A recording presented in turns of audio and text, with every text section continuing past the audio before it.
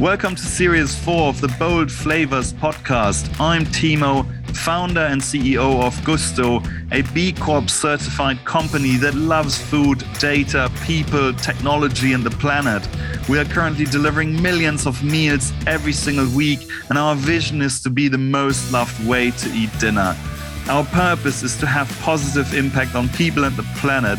And each week here on Bold Flavors, I'll be talking to top company founders, CEOs, and business leaders about their journey so far, what makes them tick, and how they achieve what they're achieving. Today, I'm talking to Neha, the global head of culture and leadership at Celonis. She is a psychologist, executive coach, and has done 20 years in leadership.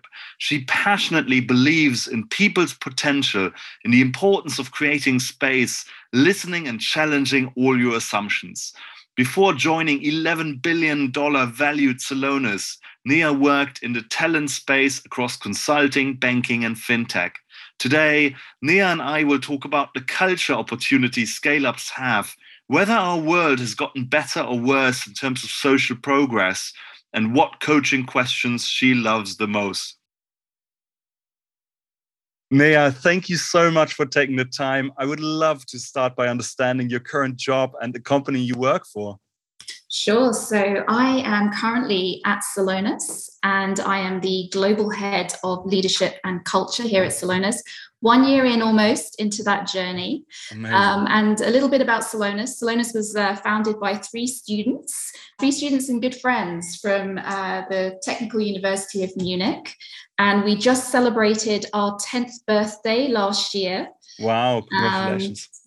So an exciting time to be here. It's an organization that gives businesses real-time data and an overview of their process. So helping to reveal and fix all of those inefficiencies that we can't see, and all in one single cloud-based system, which we call the Celonis Execution Management System. So that's what we do. And hopefully it does make our companies that we work with more efficient. And of course, then the knock-on impact for sustainability. And did overnight success take 10 years? Was this always a success, or did it at some point just take off? So in my history of Celonis, I have seen hyper growth. Of course, it's been pretty incredible, the number of Celonauts that we've hired year on year. But of course, these three incredible students, our founders in their early years, I'm sure had 5 years or so of blood, sweat and tears to get us to this stage. And so last year you joined, the company was valued at $11 billion, raised $1 billion. I mean, huge milestone. Mm-hmm. So talk me through what has happened in the last 12 months in terms of hyper growth. So the last 12 months have been literally, and I know everybody uses this term, but I literally feel like I've been on a rocket ship. I mean, I've come from organizations that are pacey, busy, demanding in a positive way. But what I've experienced over the past 12 months is an incredible influx of really talented individuals across all aspects of our business. So we've gone from 500 a couple of years ago to 1,900 people, estimating by the end of this year that we'll be close to 3,000 people. Wow. So really pacing that growth, really ambitious goals for the business. But really what's spoken to me, and one of the reasons that I chose to join Celonis, and I have to be honest, I didn't know who Celonis were when Celonis approached me, was in meeting our CEOs and the humbleness in recognizing we've grown really quickly. And there's a lot of things that are going beautifully well. There's an incredible pride in our product. But actually, from a culture and leadership perspective, when you introduce that many people in one go, and we haven't necessarily defined the Celonis way in any great detail, I found myself immersed in trying to understand, how do we do things at Celonis? What are the collaboration principles, the leadership principles? How do we onboard all of our talent to do things the Celonis way?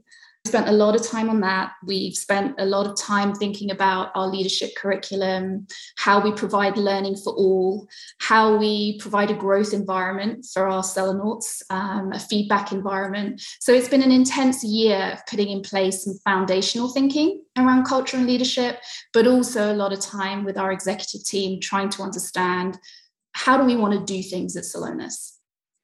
And before we go into these like hugely fascinating challenges, can you share revenue numbers, or I guess in how many countries the company's operating in, or just to build up a picture of the company? Yeah, so you already mentioned our valuation, and that's the information that we share. So 11 billion valuation following a Series D funding round of 1 billion. We've got a customer base, and we count the likes of AstraZeneca, BMW, Uber, Vodafone amongst the customers. Really fast-growing software company, 100% ARR growth year on year. I already talked about the 2,000 plus employees, and 16 offices globally, which is actually quite a footprint across the globe for our size. Massive.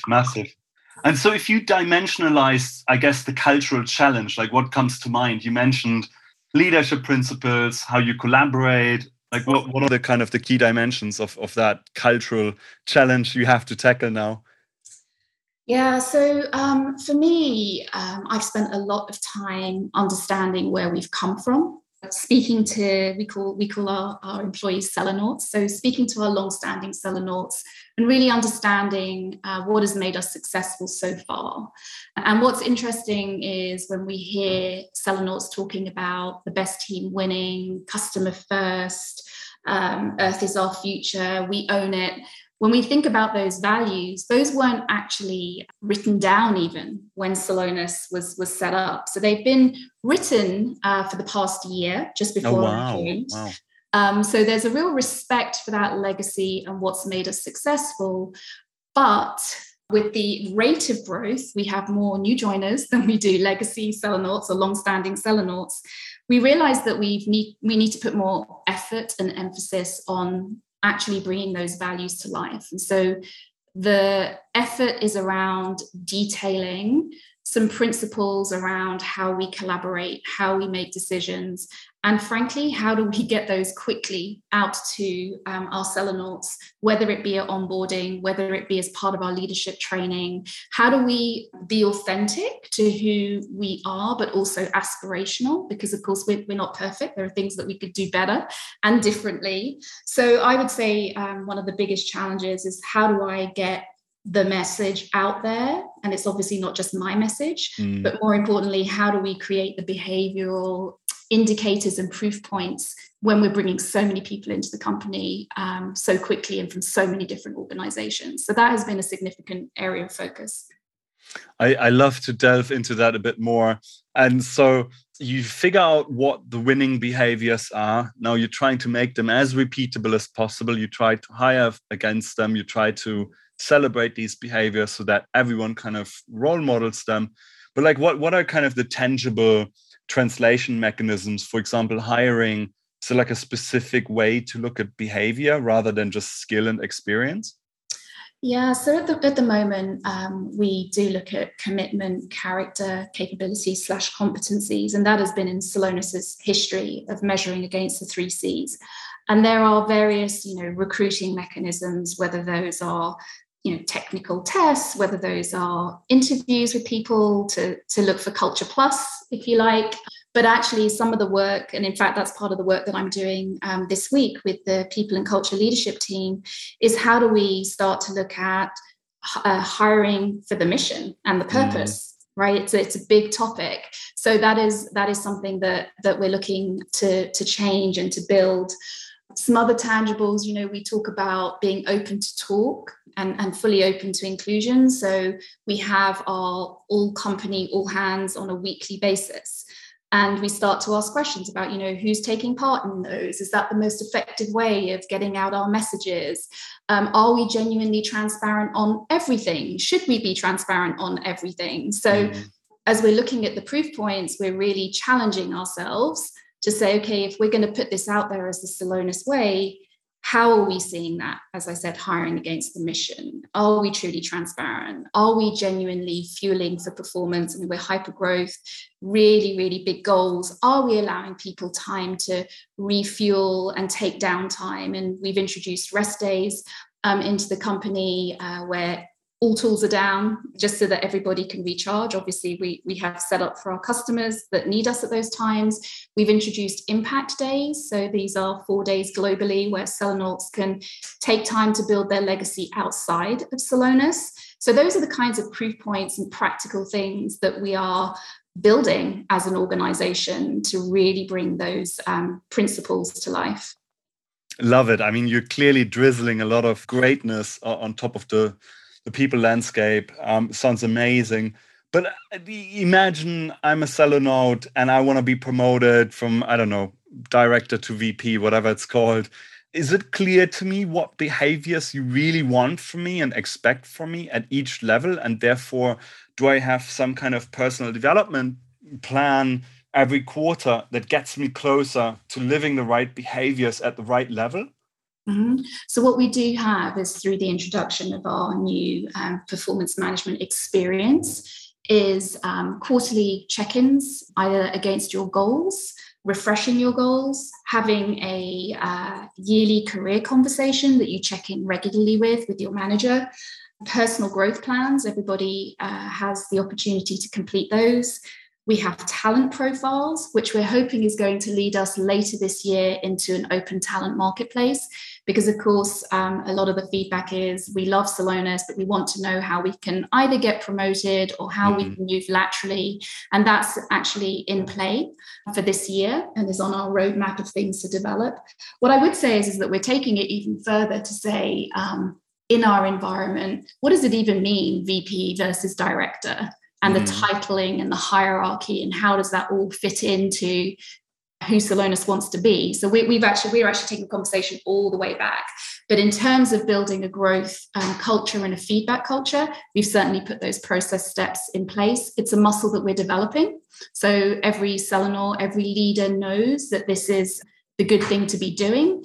We are now in year 2 of this practice, just going into it. So we're trying to get better and better at it. And that's also a really important part of who we are. We recognize where we've still got work to do. And actually one of the reasons that I chose to join this organization, because in speaking with Alex and Basti through the interview process, that recognition that actually from a culture perspective, from a people perspective, we do have lots of catching up to do. But I've been blown away in my 1 year of being here, just the investment, the energy and enthusiasm. And we've already put in place a lot of practices, but more to do. Amazing. I love the reflection, the self-awareness, the humility, the intentionality. I mean, clearly in an organization that's exploding like yours, there's still, there are pockets of chaos. Nothing is good enough, but I love how you're thinking about that stuff. Which company would you emulate? Who gets this right in the world?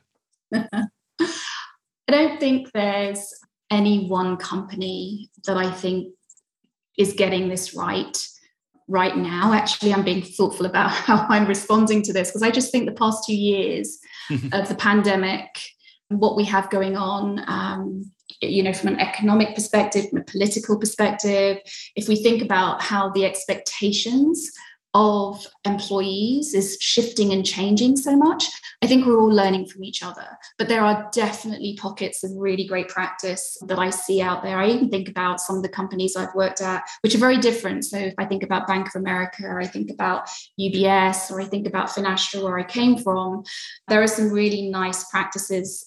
So for example, how do you blow up the idea of the 9-box model in talent planning? Is that really the purpose these days? And so using some of that thinking. But I think we're all being pushed to look at things differently given the macro environment, and how do we build a great culture? What does a great culture mean? And it means something different to different people, and something that we're spending a lot of time and energy on, and we pride ourselves in this, is we're listening a lot. We do our engagement surveys on a quarterly basis. We run listening sessions across our business to understand what's going well and not so well. We're paying attention to all of those forums and feeding them up through to the executive team, and being really thoughtful about Where do we need to do some more thinking? Where could we just do it better? And where do we need to connect with other thought partners, whether that's other companies or whether that's universities and researchers? We're doing a lot of thinking around future of work right now. So I think we're all learning right now how to build something special from a cultural perspective. And I'd love to understand the whole engagement point. I mean, as a common pattern you've seen throughout the crisis or the pandemic, I think has been for most companies, you saw peak engagement. We're in this together. We'll make it work. New ways of working. Everyone is excited. Common purpose. We're fighting the pandemic. And then most companies I look at, kind of engagement has fallen off a cliff. I guess what drives engagement really? So unfair. Sorry. No, not at all. I think it's a great question. You know, what drives engagement? And I think, again, I mean, listen, this is my reflection. My thought on this is, I do think what we've been through with the pandemic is causing us all to think about what's going to drive my personal engagement. What are my expectations of my employer? You know, you look at all the studies around trust and how trust is dipping, whether it's trust in governments, for example, and the expectations on the employer going up, right? So we're expecting CEOs to step into big topics that perhaps, you know, even a few years ago, that CEOs were not expected to step into. So I think engagement is made up of so many components now. So what do you bring for me as an employee on a day-to-day, the Maslow hierarchy at the basic level, right, through to the top? What are you doing to make the world a fairer and better place? What are you doing to take a position and to have a societal impact? What are you, I mean, like if I think about me personally, when I'm older and grayer, I want to be able to say this was the impact that Celonis had on the world. This was the impact that Celonis had for my grandkids, right? And for me, that's what engages me personally. So I think it's a complex topic. I think we are being more thoughtful about it at the basic level. Of course, you have engagement surveys that measure an engagement index, a diversity, equity, inclusion index. We've had incredible participation. We ran it for last year was our first year every quarter. We had 80 to 85% participation. We did find our engagement scores actually going up overall, but there were still some factors where we had work to do, as you'd expect. But I actually think when you scratch beneath the surface and you do these listening sessions, which is what we've spent a lot of time doing, that's the kind of feedback we hear from our people. It's like, what is the bigger impact that Celonis is going to have on the world? Where are our CEOs going to stand up and take a position? Great point. And I love the point you made around the relationship we have with trust. You know, 50 years ago, I trusted the bank, the government, you know, the church, the supermarket. And today, I mean, I'm not trusting any of them. I mean, you know, the company I work at, my colleagues, my neighbor, and a couple of friends, and maybe my family, but that's it. And then a couple of brands. But yeah, it's changed so fundamentally. I think you're making a great point. Yeah. And then if you think about, I mean, you are fundamentally, I guess, a data and technology company. Technology data historically have been very male dominated. Lots of issues, you know, from pipeline to biases in the process. Can you share any kind of nuggets of wisdom, like anything other companies can learn from you or implement to make it better? Yeah, so for me, diversity, equity, inclusion is genuinely where my passion lies, and a lot of this kind of stems from my childhood. And I've had the privilege of working in this space for over 20 years. And if I'm honest, not much has changed. And that's disappointing to say that.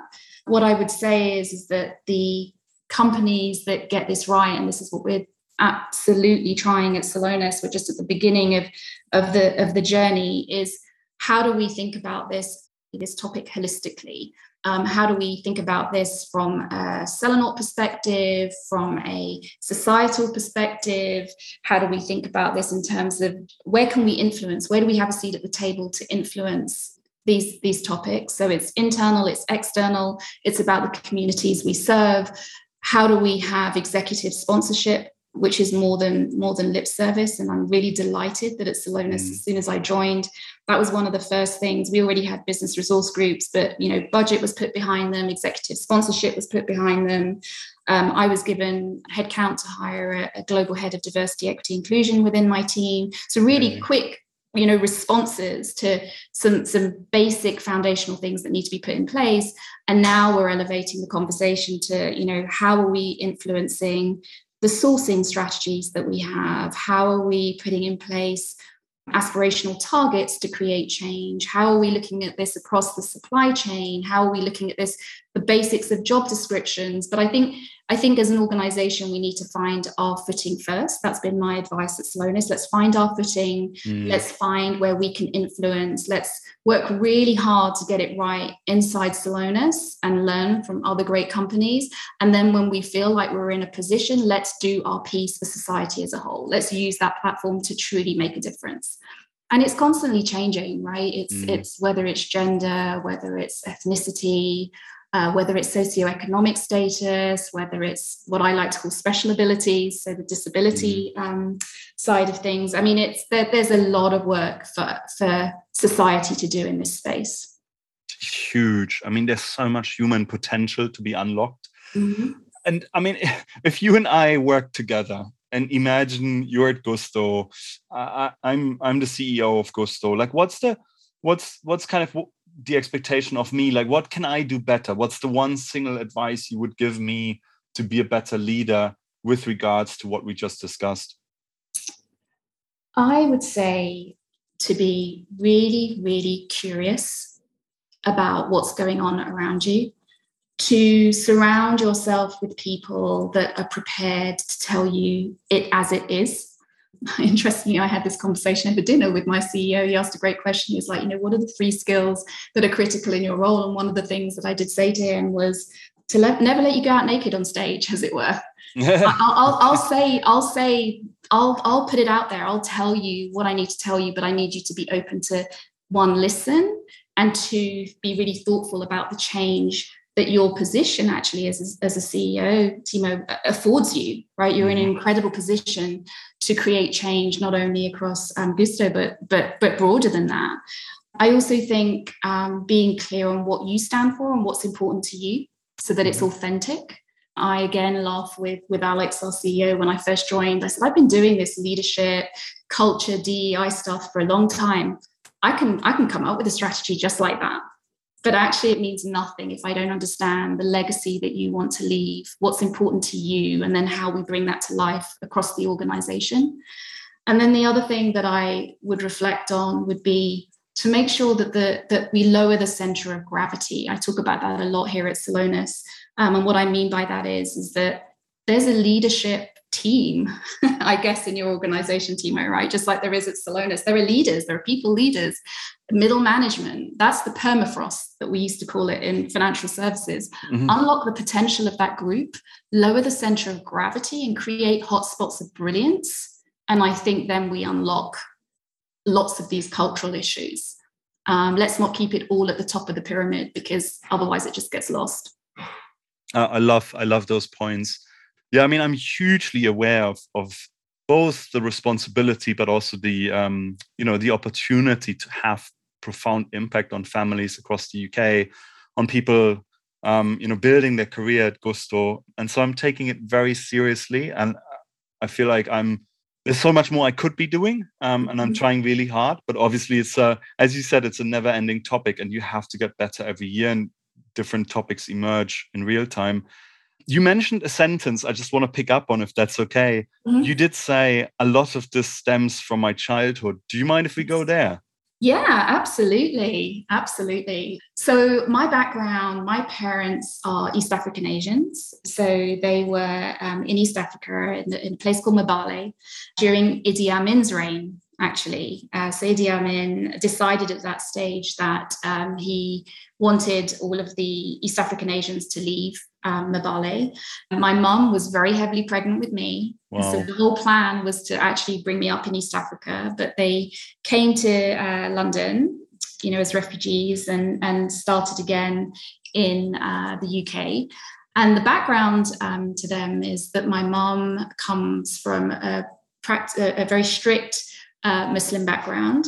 and my dad from a very traditional Hindu background. And so you put those together, especially during their time, that was quite an event, both of them getting together. And so they'd set up home, of course, and then they had to leave home, and then they came to London. And when I was born, many bridges were fixed between the two families. And what I loved about the way that my mum and dad brought us up was never to choose, are you Hindu, are you Muslim, but actually to respect everything. So, we would go to the temple, or we would go to the mosque. And in fact, we'd be pushed to go to the synagogue and the church, and to learn as much as we could about the differences. And I remember growing up listening to an aunt on my dad's side about her beliefs and her passion, and I loved her, but I would hear the same passion and belief and on my mum's side, and it was just curious for me, right, listening to these people that I so love, but so intent on their personal belief, and and that raised a lot of questions for me. But also coming, frankly, we didn't have a lot when we were growing up, but my mum and dad sacrificed, literally everything. They opened up businesses in the UK, which actually a lot of East African Asians did because of their business mindset. You'll find a lot of news agents owned by East African Asians. And they sacrificed holidays for 25 years to get me and my brother through private education. So I feel very privileged that they did that. But actually, it struck me then also going through that time, just a much stronger awareness of socioeconomic status and the haves and the have-nots, and actually who you know versus what you know, and the impact that can have. I had a beautiful education, but I didn't have the networks to kind of propel me forward. Now, I've been very blessed with a great career and great mentors and sponsors. And then the other dynamic growing up where I did in South London, at the really formative years of my life, it was during the Brixton riots and, race relations and issues with police and Black youth. And all of those things culminated with this real desire to explore the diversity, equity, inclusion space, which of course is not what it was called at that time, but just, how difference puts us all in different positions of privilege, different levels of tolerance, access. And so the passion grew from there. And if I think about what I do now for a living, I feel really privileged to be able to influence the agenda. I sit on trustee boards, looking at how I can help charities, and particularly how do you help youth from underprivileged backgrounds into top jobs. So really, really important to me, a passion, actually. I always laugh, so you cut me down the middle and it's the DEI stuff that comes oozing out. And you had such a tough kind of, environment to grow up in. And despite some of the disadvantages you mentioned, you have built such a hugely successful career, and you've come such a long way. But at the same time, you started by saying, at a system level, not much has actually changed. If you unpick that, what do you think has changed for the better? What hasn't changed? And what can you and I do better or make better in the next 20 years? So I think what's better is that we are talking a lot more about all aspects of diversity, equity, inclusion. And I can certainly talk for myself and many, many friends of mine who are having different conversations at the dinner table with their kids. I do think there's a massive thing here around, if you think about the Me Too movement, you think about Black Lives Matter, you think about Asian hate. Even the terrible shootings that happened just the other day in the US, it creates a different type of conversation at the table. And I think those are all really good. I never spoke with my parents about LGBTQ plus issues. Just would never come up. It just wasn't even open for discussion. Not because my parents are bad people. It's just, it wasn't out there in the same way. Whereas now it's an absolutely comfortable and open conversation at my table with my children. And I know that's happening in families across the world. Not everywhere, but I know that that's happening. So I think that's brilliant. I think the investment in diversity, equity, inclusion, and CEOs recognizing the positions that they have to make a difference. I also think it helps that many of our CEOs, and of course we have more male CEOs than we do women, are looking at their own daughters or their own sisters and coming to some conclusions about what might be right or wrong. And that's helpful. But in the same breath, I am just not sure that we are making true, tangible progress at pace. I'm impatient, right? I'd love for my daughter or my son to not have the issues that we've been talking about for a really, really long time. And what can people like you and I do? I think use our position of privilege, whatever that privilege might be, because we all have privileges. We're not always aware of them. So I think, understanding what privilege we bring to the table and how we can help those who don't have that privilege, being an ally, putting ourselves out there for the causes that really talk to us, because of course we don't have unlimited time and capacity, but find the things that we really think we can make a difference on and lean into those. Be prepared to have the tough discussions and the tough conversations. Be prepared to be surprised by some of the feedback. And something that I enjoyed doing at my previous company, and we're doing it at Celonis as well, is just having the courageous conversations, opening up the room to being vulnerable and to hearing stories and listening, because often it's just about letting people say what's on their mind and people appreciating that you're hearing and you're listening, and then just asking, how can I help? I think it's all the human stuff, right? It's all the human stuff. People want to be heard and they want to know how you and me and our positions can make a difference.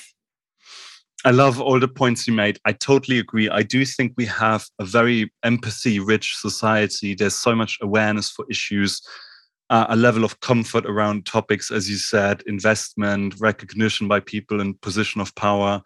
But yeah, I also agree. I mean, there's still so many challenges, and you have presidents who have no moral compass, and it's a glass half full, but it's not yet a full glass, for sure.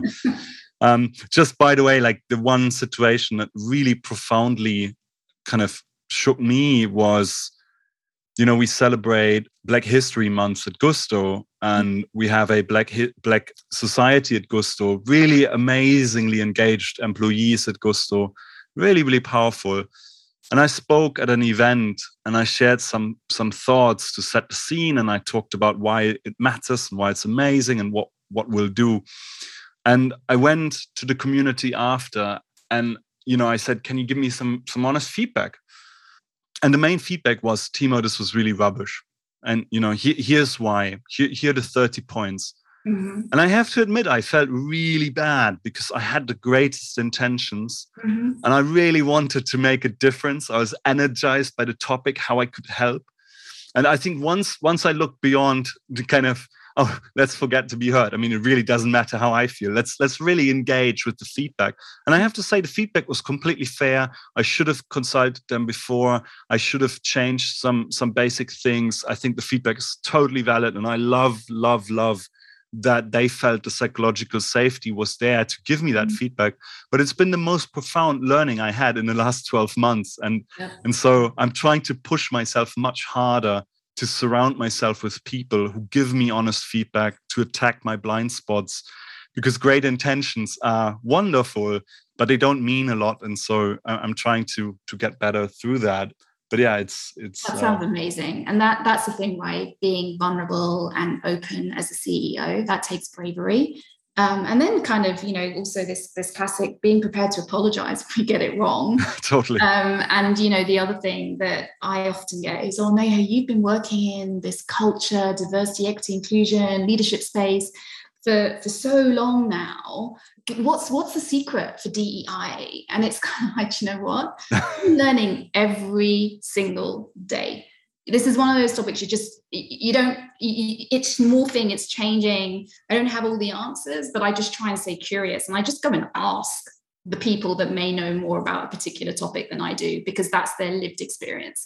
They're living it every single day, right? So let me just go ask them.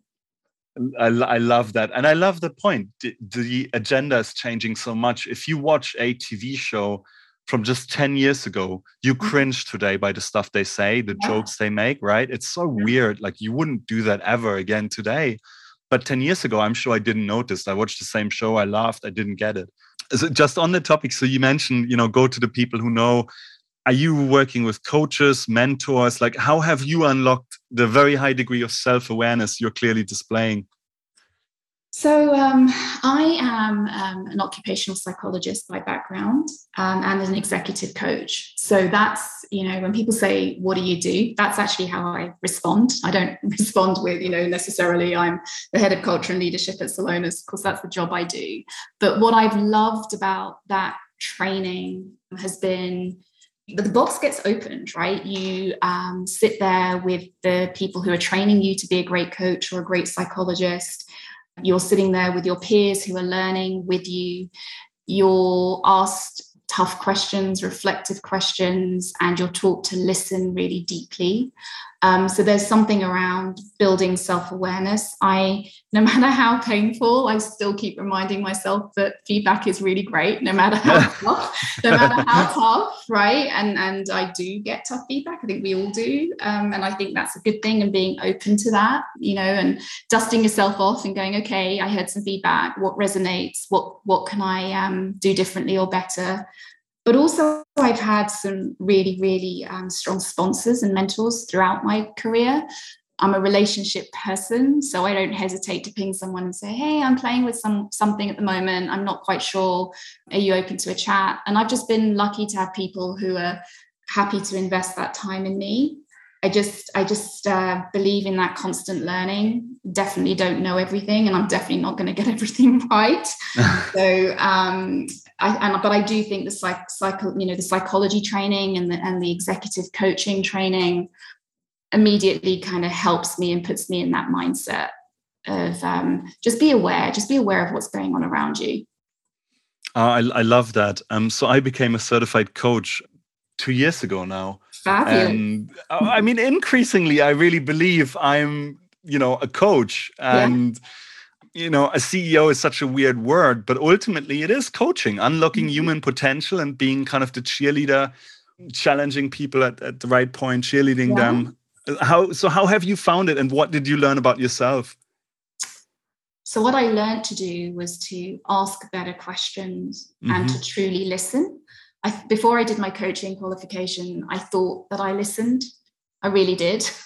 But now I get it. I mean, I do a lot of pro bono executive coaching. I like to do a lot of that stuff for charity partners. I used to do it a lot in work. I don't happen to do that much at Celonis, but in previous roles, I did a lot of executive coaching internally.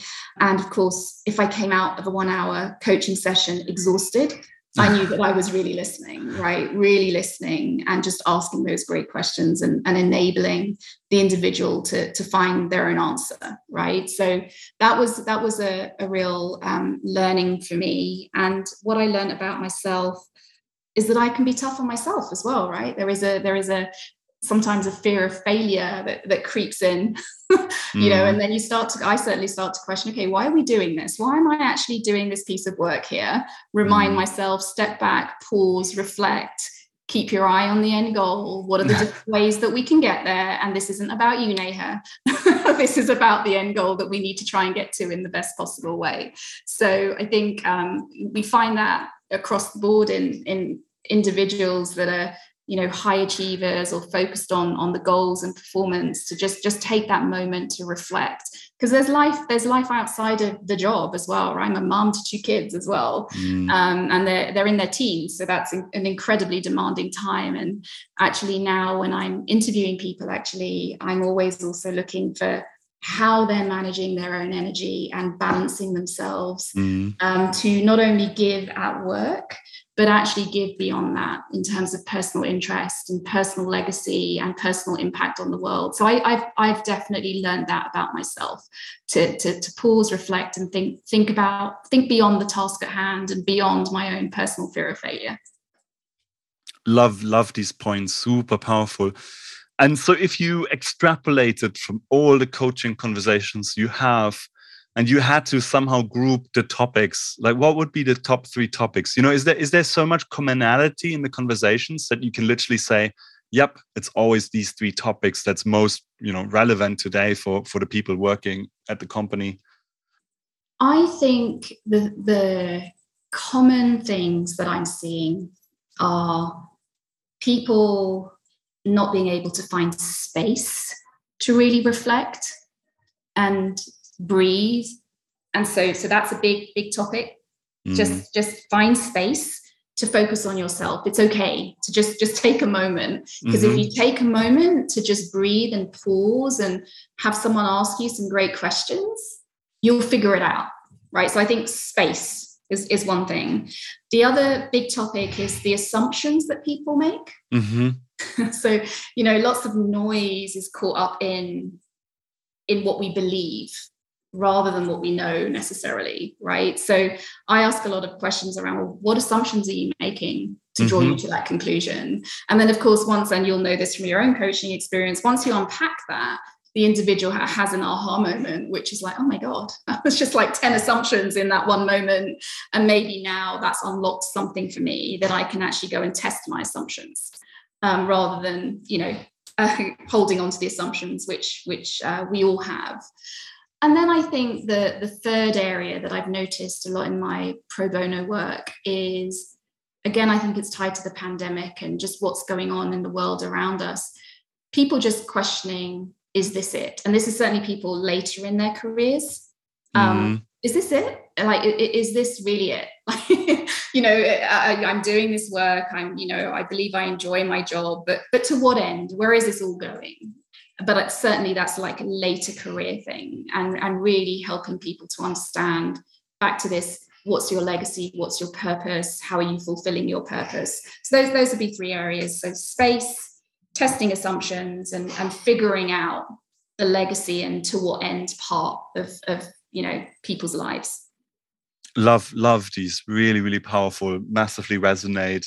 If you look at today, people are switching careers, like on average, every 18 months in London, younger generations every 15. CMOs are in position for an average of under 2 years. You see so much like noise and change. Then you hear about automation and jobs kind of being automated. How will these coaching topics change in the next 10, 20, 30 years? Will topics like purpose be amplified by 100x, or, where is this heading? Oh, love the question. So what do I think? I do think the purpose question will continue to amplify. I think some of that is also generational, right? We've all read the stories about, what a millennial wants versus what a Gen Z wants. And who knows if any of that's true, right? By the time they reach an age where they've got a mortgage and school fees and all those other things, who knows if that all changes. But I do think that there's something emerging back to this topic of what's the impact we all want to have in the world. Hopefully we're living healthier and longer lives if all of the longevity research is true.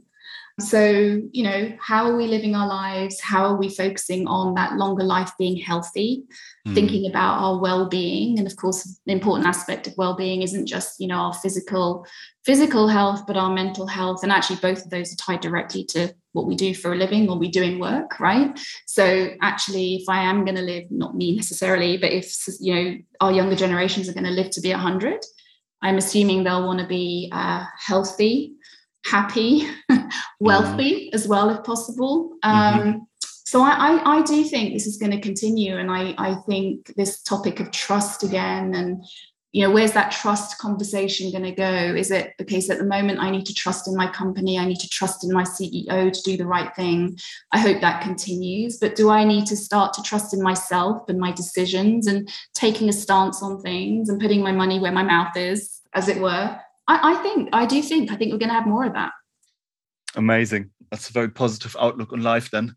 And so you talked about the importance of understanding what energizes you, what are your joy builders, blockers? How does it look like on a personal level for you?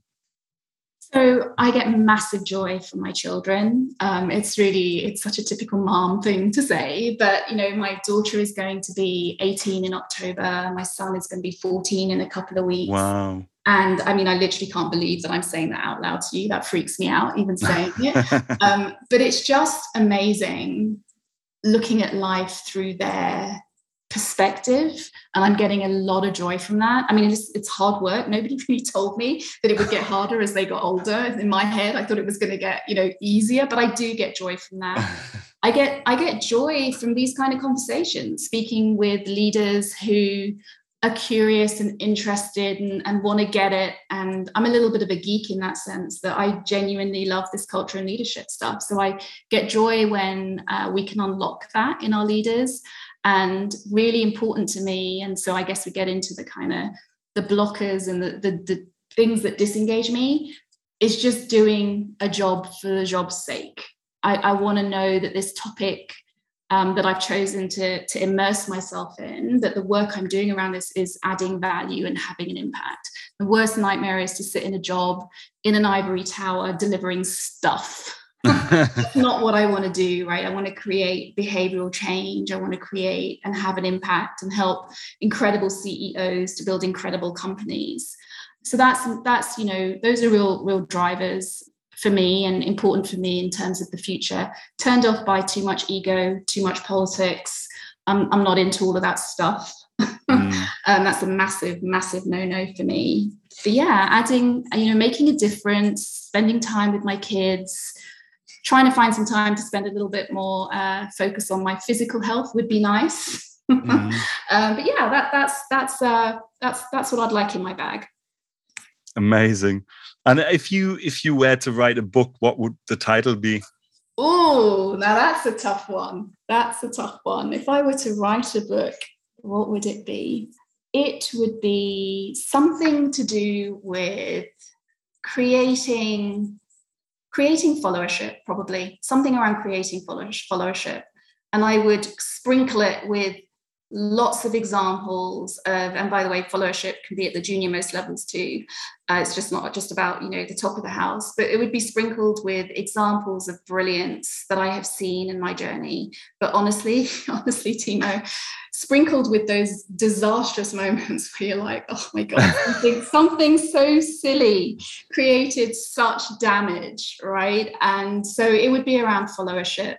And then the other one, if I could write two books, the other one would be around creating space, because I really do think we need more time to think. Although Nancy Kline has written a book on time to think, it's worth reading if you haven't read it already, to add to your coaching repertoire, but something around creating space. Love it. Nancy Kline, Time to Think. It's on the list now. I love reading. I learn so much. So I haven't read her book. So create followership, creating space. Yeah. Both books sound amazing. I hope you write them. Me too. I'd love, it's on my list, to write a book one day. So let's see.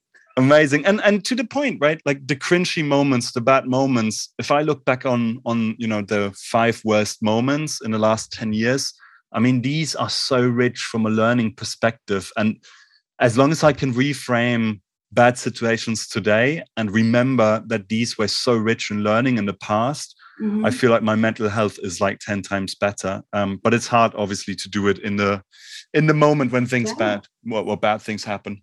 Yeah. And that's where having your trusted partners by your side, right? Who are raising that awareness for you as well, in case you miss them. I just think it's so important for CEOs and for leaders to have that around them, no matter how painful, right? To just have those people to go, hey, did you know? And did you see? You might want to reflect on that. Absolutely. It's a powerful point. We should talk. I mean, if you're looking for people to coach, we should talk. I'm up for it. Always up for it. Amazing. Any final advice for people listening in, just in general, how to think about their career, regardless of what level they're in? Yeah, so this was actually some advice that one of my mentors gave me when I was at UBS, actually. And I'm not even sure that she realizes that I've held on to this advice till this day. She said to me, Neha, you need to manage yourself like a business. Think about the fact that you are the only person that's going to invest in as much in your business as much, it's you. You are going to invest in your career more than anyone else is going to invest in your career. So be really conscious of what you want, what you need, what's going to make you happy, what's the kind of investment you need to make in your business that is you. What are the losses you're prepared to take? It's another way of looking at the pros and cons, right? Where do you need to self-fund your education? right? Where are you prepared to take a few really hard knocks from an employer because it's going to help you to build, nourish, and grow your business? So I think being really self-aware, thinking about yourself as a business in quotation marks, what's the brand of this business? What are you going to be famous for? What are you going to be known for? Be curious about that business, just like you are, Timo, as the CEO of your business, right? Be curious. What can you learn from others? So for me, take ownership of your own career. No one's going to care about it as much as you do. Find some brilliant mentors, sponsors. Always be open to learning. Think about the investments you'll make. Think about the losses that you're prepared to take, and then call it. Call it when there are just too many things on the negative side of that list. Too many things are being taken, away from the business and not enough coming in, and make that hard decision to move on if you have to. Love these points. Really, really powerful. It really reminds me of Ray Dalio's book, Principles, in which he talks about Neha, the employee, and then there's Neha, the supervisor. And once in a while, you kind of have to step outside and really analyze how you're spending your time, what energizes you, all the things you just mentioned, but give yourself some harsh feedback and kind of change the system. But don't be lost in the system all the time. You got to step outside and gain that perspective, as you said. Yeah. Love that. I'm going to write that book down too. It's a long book. I don't recommend it as an audiobook. Oh, no, it's a great book. I love it. I mean, it's so insightful. It's just not the best audiobook. I listen to it whilst driving, and it's like thousands of pages. Yeah. It's been hugely fun. We could talk for hours. Thank you so much. Well, thank you for the time, Timo. And listen, let's stay in touch if you ever want to chat. I would love that. Thank you.